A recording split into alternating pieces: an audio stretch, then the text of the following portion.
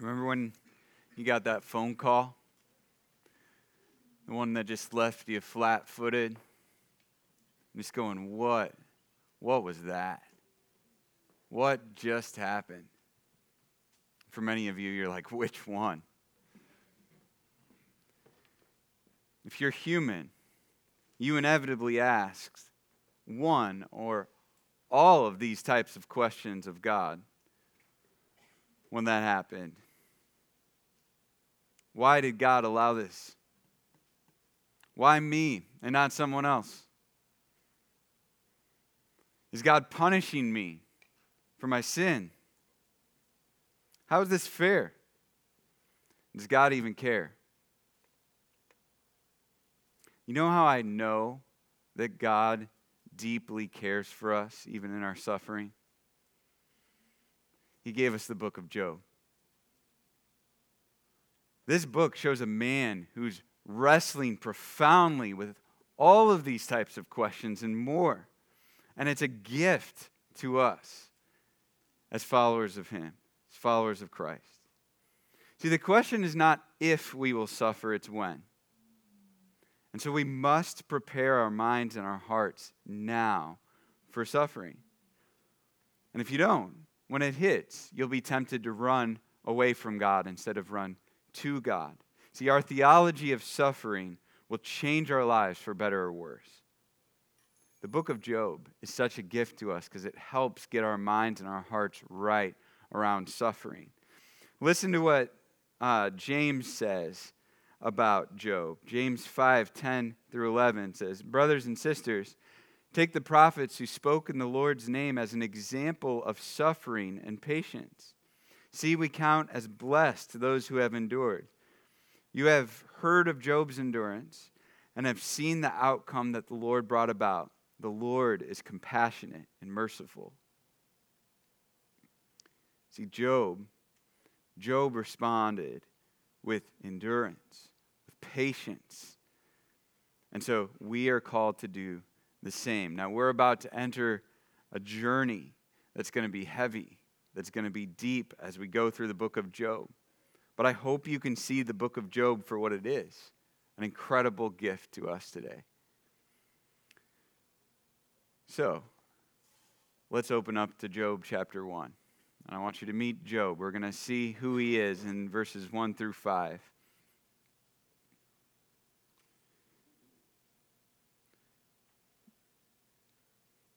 Job 1, 1 through 5. There was a man in the country of Uz named Job.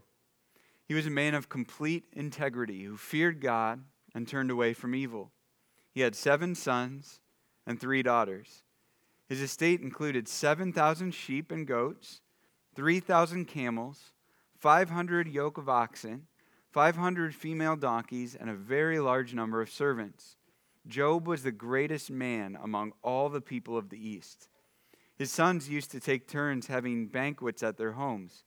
They would send an invitation to their 3 sisters to eat and drink with them. Whenever a round of banqueting was over, Job would send for his children and purify them, rising early in the morning to offer burnt offerings for all of them. For Job thought, "Perhaps my children have sinned, having cursed God in their hearts." This was Job's regular practice. So meet Job here.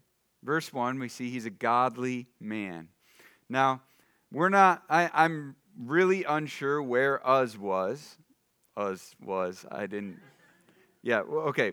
don't know where Uz was.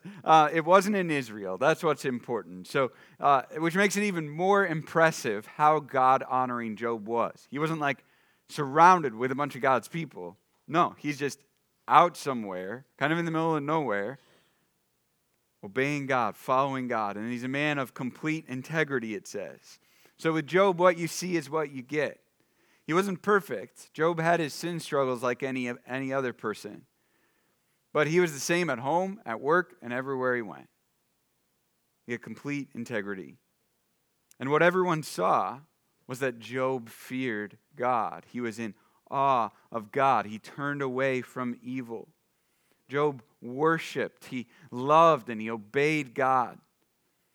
And we actually just got done with 1 Timothy, and we saw in 1 Timothy 3, for elder qualifications, that they need to be men of complete integrity. So the general cadence and rhythm of their life is that they are godly, and that is what Job was. Now, it's super key to this whole book that he was a godly man, because as most of you know, Job is about to go through the ringer. And so while this book wrestles with the question of why, and Job wrestles with why, and the reason is not that he's being punished for sin. And that's going to be something we have to keep in mind here. All of this stuff isn't like, well, Job, you were terrible, so this is what happens, right? You earned it. Nope, that's not what's going on. Bad things do happen to godly people. We see in verse 2, he's the father of 10, 7 sons and 3 daughters. Remember that. It kind of just comes and goes, but he's a father of 10. Verse 3, we see that he's very wealthy. Job, this happened sometime in BC. Date unknown, all sorts of speculation for different reasons, all sorts of different dates put out there. I don't feel confident saying it was at this certain time, but certainly BC. And the currency at that time was livestock and servants. So when it says he was the greatest man of the East, it means he was the wealthiest man, the most well-known in this region that he lived in, and certainly as well the most godly guy around. So modern day, think like Elon Musk's wealth meets Billy Graham's godly character. Okay, that's Job. And we see in verses 4 and 5 that he is the spiritual leader of his family. Now, there's no evidence here that his kids were throwing crazy, ungodly parties. It's speculated these were more like family birthday parties that are described here. And there's no signs that his kids were ungodly. But he cared so much for his kids and revered God so much that he didn't take any chances. So Job knew there was consequences for sin, and he knew there wasn't just consequences for things you do, but also for your heart, for the things that you think, for your motivations, for the reason behind why you do things or don't do things. So he led his family well by covering them with sacrifices regularly. This would be like modern day, like a dad that goes to each of his kids individually and regularly and prays, not just that they would be good little boys and girls, but instead prays for their hearts, that they would genuinely love Jesus in their hearts. Good idea, by the way, be praying for our kids' hearts individually. So there's Job. He's a godly man. He's a father of 10. He's wealthy. He's the spiritual leader of his house. Now, verse 6, scene change. We're suddenly in heaven, and we get this view, we get this kind of like fly on the wall view of this scene where God and Satan have a conversation. So verse 6, hard shift. One day, the sons of God came to present themselves before the Lord, and Satan also came with them. And the Lord asked Satan, "Where have you come from?" "From roaming through the earth," Satan answered him, "and walking around on it." Then the Lord said to Satan, "Have you considered my servant Job? No one else on earth is like him, a man of perfect integrity who fears God and turns away from evil." And Satan answered the Lord, "Does Job fear God for nothing? Haven't you placed a hedge around him, his household, and everything he owns? You have blessed the work of his hands, and his possessions have increased in the land. But stretch out your hand and strike everything he owns. He will surely curse you to your face." "Very well," the Lord said to Satan. "Everything he owns is in your power. However, do not lay a hand on Job himself." So Satan left the Lord's presence.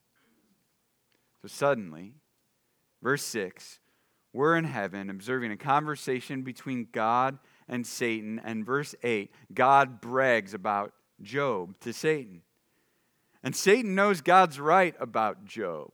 So instead of going after Job's character, because there was nothing to go after, this sly snake goes after Job's motives. And so let me reread verses 9 through 11. Satan answered the Lord, "Does Job fear God for nothing? Haven't you placed a hedge around him, his household, and everything he owns. You have blessed the work of his hands, and his possessions have increased in the land. But stretch out your hand and strike everything he owns. He will surely curse you to your face. Satan is saying here, Job doesn't actually care about you, God. Job just likes the stuff you give him. Job just likes your gifts. Job just likes your blessings. Take it all away, I guarantee he'll curse you. And God, rather astonishingly, goes, all right, go for it. More on the disturbing part of that later. Why? Like, why would God do that? But God knew something that Satan didn't know. God knew that Job's motives were 100% pure. God knew that Job followed God because he genuinely loved God, not because of the blessings he was receiving from God. And this is a haunting, yet reassuring truth to us today as well. God knows your true heart's motives. Why do you follow Jesus? Because you love Jesus? Because you adore Jesus? Or because he gives you good things? See, God knows your true heart's motives. Now, an encouraging note from this section. Satan, he's on a leash. He's on a leash. Verse 12. We see that. There are limits set by God to Satan's power. He prowls around like a roaring lion, but he's got an effective shock collar on. You better believe it. Praise God. Satan isn't ultimately in charge. Amen? He is not in charge at all. One day, he's going to be locked up and burning for all eternity. So he's got an effective shock collar. He can't just do whatever he wants. So now we shift back to earth and Job's life. Verse 13, the phone call. Actually, 4 of them. One day, when Job's sons and daughters were eating and drinking wine in their oldest brother's house, a messenger came to Job and reported, while the oxen were plowing and the donkeys grazing nearby, the Sabeans swooped down and took them away. They struck down the servants with the sword, and I alone have escaped to tell you. He was still speaking when another messenger came and reported, God's fire fell from heaven. It burned the sheep and the servants and devoured them, and I alone have escaped to tell you. That messenger was still speaking when yet another came and reported, the Chaldeans formed 3 bands, made a raid on the camels, and took them away. They struck down the servants with the sword, and I alone have escaped to tell you. He was still speaking when another messenger came and reported, your sons and your daughters were eating and drinking wine in their oldest brother's house. And suddenly a powerful wind swept in from the desert and struck the 4 corners of the house. And it collapsed on the young people so that they died. And I alone have escaped to tell you. If you know the story of Job, don't let the familiarity lose the heaviness of Job's pain. Feel the weight of the suffering on top of suffering on top of suffering that Job experiences here. Let me just try to bring this to life to us. Imagine you got a phone call today, and it was your neighbor, and you're at work, and your neighbor's like, hey, I just saw someone break into your car and hotwire it and drive off with it. And while your neighbor's telling you that, you get another call and go, hey, wait, can you wait a minute? I got to take another call. And you take the call and it's your financial advisor, and they're like, hey, your 401k that you've been putting money into for decades, yeah, it's all gone because the market's crashed. And while you're on the phone, you get another call, and it's the police. And they're saying, yeah, here, I'm at your house, and it's burning. And there's nothing the fire department can do about it. It's gone. It's gone. And then while that's happening, your spouse calls you. And you take the call. And you got 10 kids. And she must have had a really big van. You guys had a really big van. And here she is driving it. And someone T-bones the vehicle. And it rolls in the ditch. And all 10 of your kids are killed. And your spouse is the only one who's alive. Do you feel that? Do you feel the shock? Do you feel the agony? Do you feel the defeat in that? Job was a family man through and through. We saw that in the first 5 verses. And he lost all 10 of his kids in one day. I can't imagine losing one of my kids. Lost all 10 in one day. Why?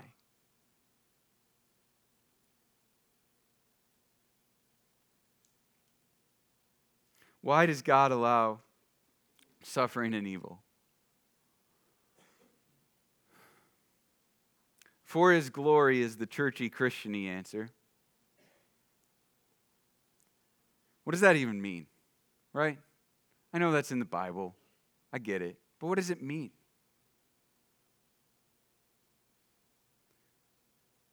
God allows suffering to further solidify in our hearts that he is all we need.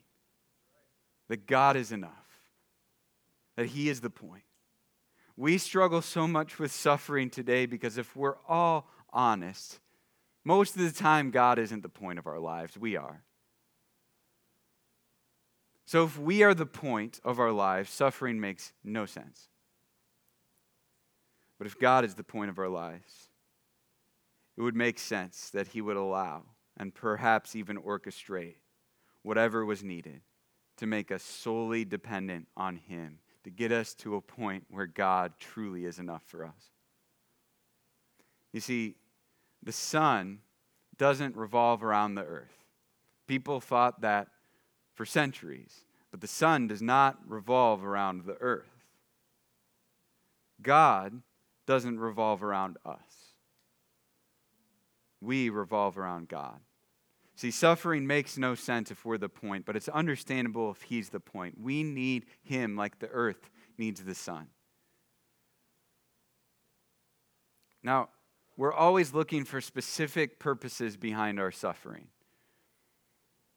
And people, well-intentioned, say things like, God has a purpose, God has a plan. And don't get me wrong, God has a purpose and he has a plan, right? He has purposes for everything. But sometimes, and oftentimes actually, we never find out on this earth what that was.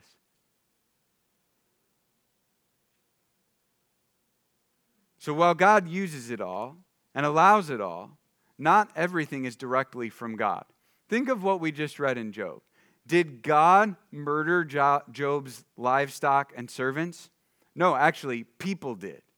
They came in and did that in verse 15. Did God kill Job's kids? Verse 19. No, Satan did. Satan and people do evil, not God. But why would God even allow evil to begin with? Kenneth Samples says this. Yet, while the Bible reveals God's sovereignty, it also reveals human beings' moral culpability for wrongdoing. These paradoxical truths are both taught in Scripture, sometimes in the same verse. God's sovereignty and human responsibility are compatible truths, but how God works them out is known only to him. So why would God even allow any evil to begin with? The answer really is this: for reasons God only knows. And honestly, that's quite comforting to me, because it means that God is God and I am not. If I or anyone else could grasp God fully, he would cease to be God. Tim Keller, who we heard from earlier, puts it like this in his book, The Reason for God, which is a fantastic book, by the way. He says, if you have a God great and transcendent enough to be mad at because he hasn't stopped evil and suffering in the world, then you have at the same moment a God great and transcendent enough to have good reasons for allowing it to continue that you can't know. I think he puts it better than I ever could. See, if God is the only one who is great and powerful enough to have the keys to the universe, then he's the only one that's wise enough to steer the vehicle. So why did God do this to Job? To show that he is enough for Job. To prove to Job himself that he is enough for him.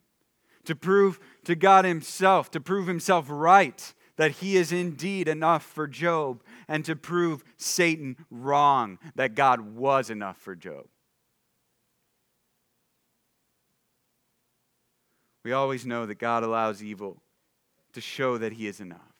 To show you that he is enough. To prove to you that he is enough for you. To prove to him to prove that God is right. That he is indeed enough for you. And to prove to others that he's enough. To display to others that following Jesus is not about his gifts. But to show others that you've got a treasure that can't be taken away by circumstances. Who wouldn't want that, Jesus? 1 Peter 1, 6 and 7 says it like this. You rejoice in this, even though now for a short time, if necessary, you suffer grief in various trials, so that the proven character of your faith, more valuable than gold, which, though perishable, is refined by fire, may result in praise, glory, and honor at the revelation of Jesus Christ. Why does God allow suffering and evil? To show that he's the point. Show us that he's all we need. To refine us, like those verses just say. Because he really is enough. Now let's look at Job's response to suffering. Verses 20 to 22.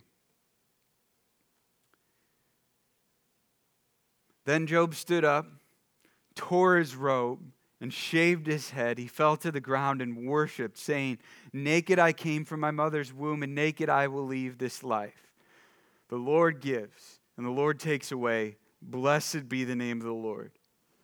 Throughout all this, Job did not sin or blame God for anything. So verse 20, what did Job do? He lamented. Here's what he didn't do. He didn't paste on a happy face and pretend like everything was all right. It was not all right. He tore his robe, which was a symbol of how his heart felt. His heart was torn in two. So he tears his robe because he's so distraught. And he shaves his head, which was a symbol of identifying with death because his kids and his servants just died. And he fell to the ground.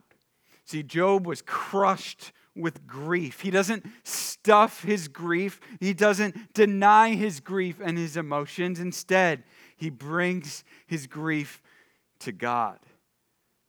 And even though he is broken and crushed and distraught, he comes to God. And what does it say he does? He worships.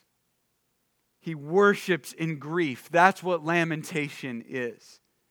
It means you run to God instead of running away from God. And then Job, astonishingly, he speaks. And what he says is stunning.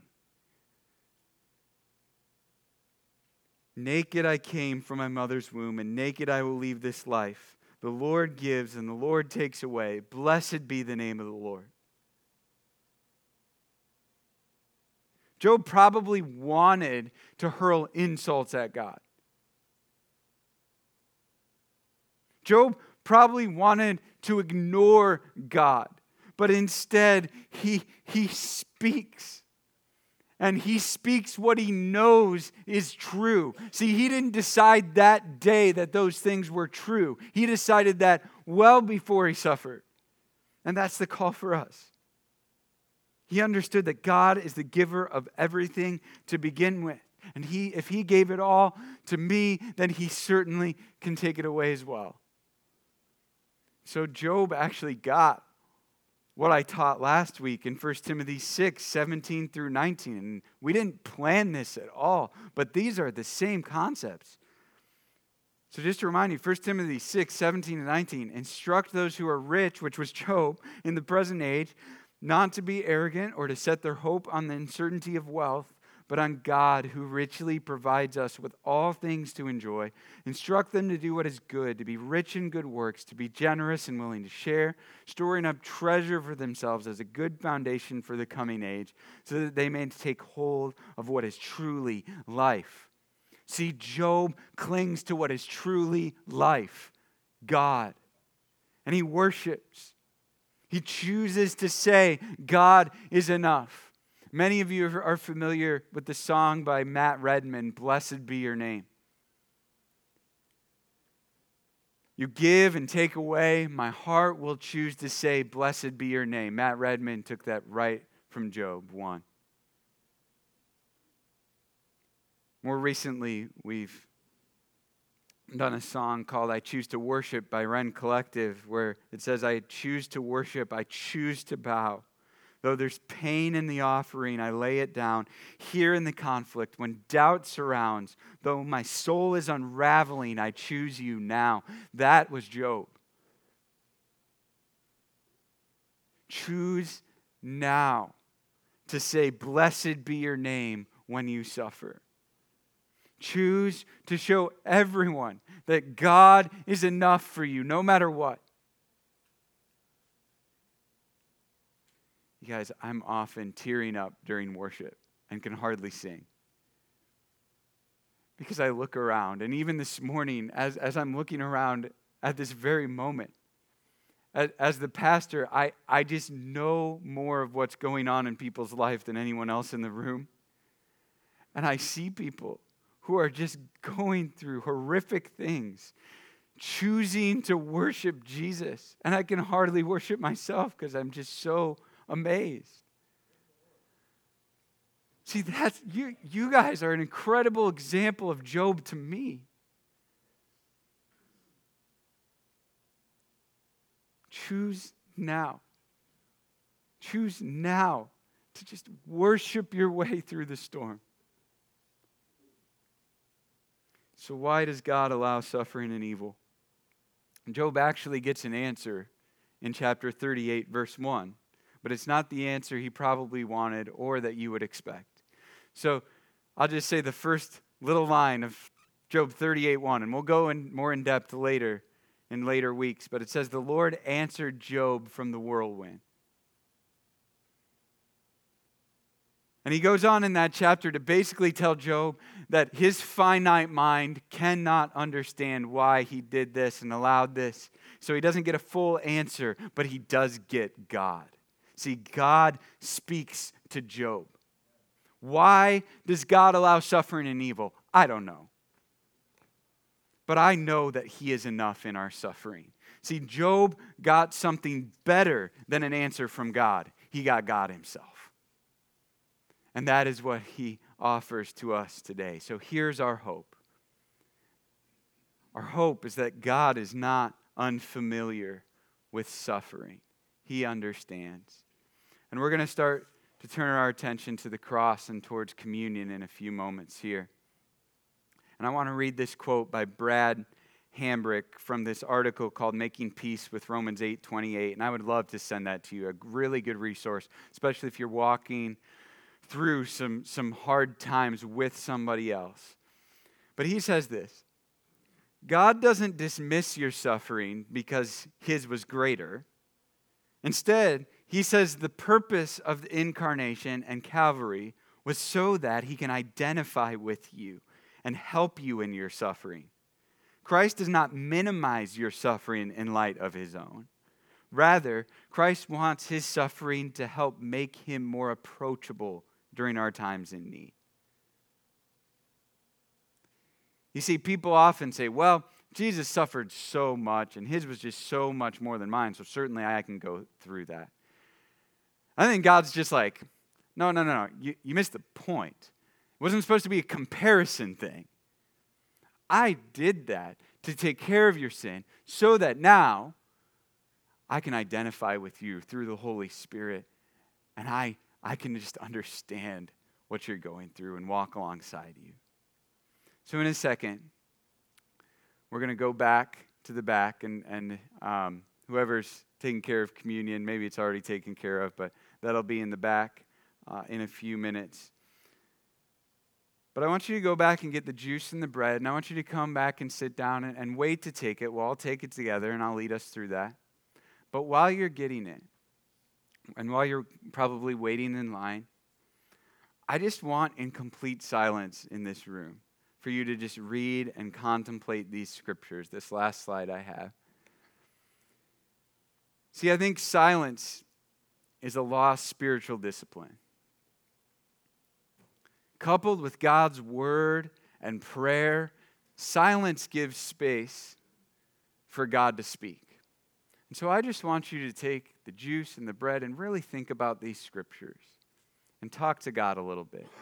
And I know silence is very awkward for a lot of us, but I want you to embrace it, because maybe God has something very specific to speak to you this morning as we look at his word. So I'll lead the way, but as you feel comfortable, come and get communion, and then come have a seat and contemplate these scriptures.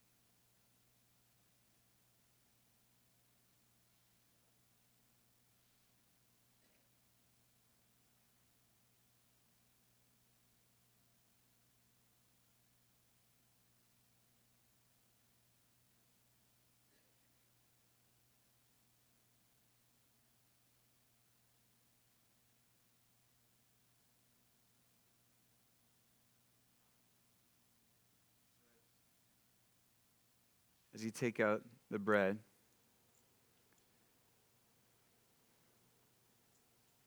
I just want you to remember that Jesus gets it. He gets your pain. He understands. He knows.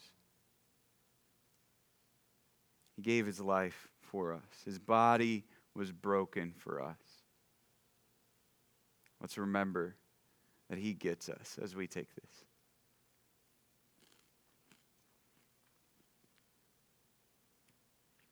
And as we open up the juice, which represents Jesus' blood that was spilled, love that last line, Hebrews 4:16. We may receive mercy and find grace to help us in time of need. See, he understands. And so this week, as you go through challenging things, which we inevitably do in this life, remember that he is right there with you, and he will give you what you need. He will give you the grace and mercy you need for that situation. Lean into him this week and remember that he understands. Let's take this together. Jesus, we just thank you so much that you get it. You understand. You don't hold up your act of suffering on the cross as something to like hold over us to go, look at me, I suffered more than you. No, instead you go, I get it. And you are my child and I'm right here. And so even if we walk through the valley of the shadow of death, we don't have to fear any evil because you're right there with us. We thank you that you are our shepherd and that we have all that we need, even when life is crumbling around us. In Jesus' name I pray. Amen. Amen. Let's stand and sing one last song together.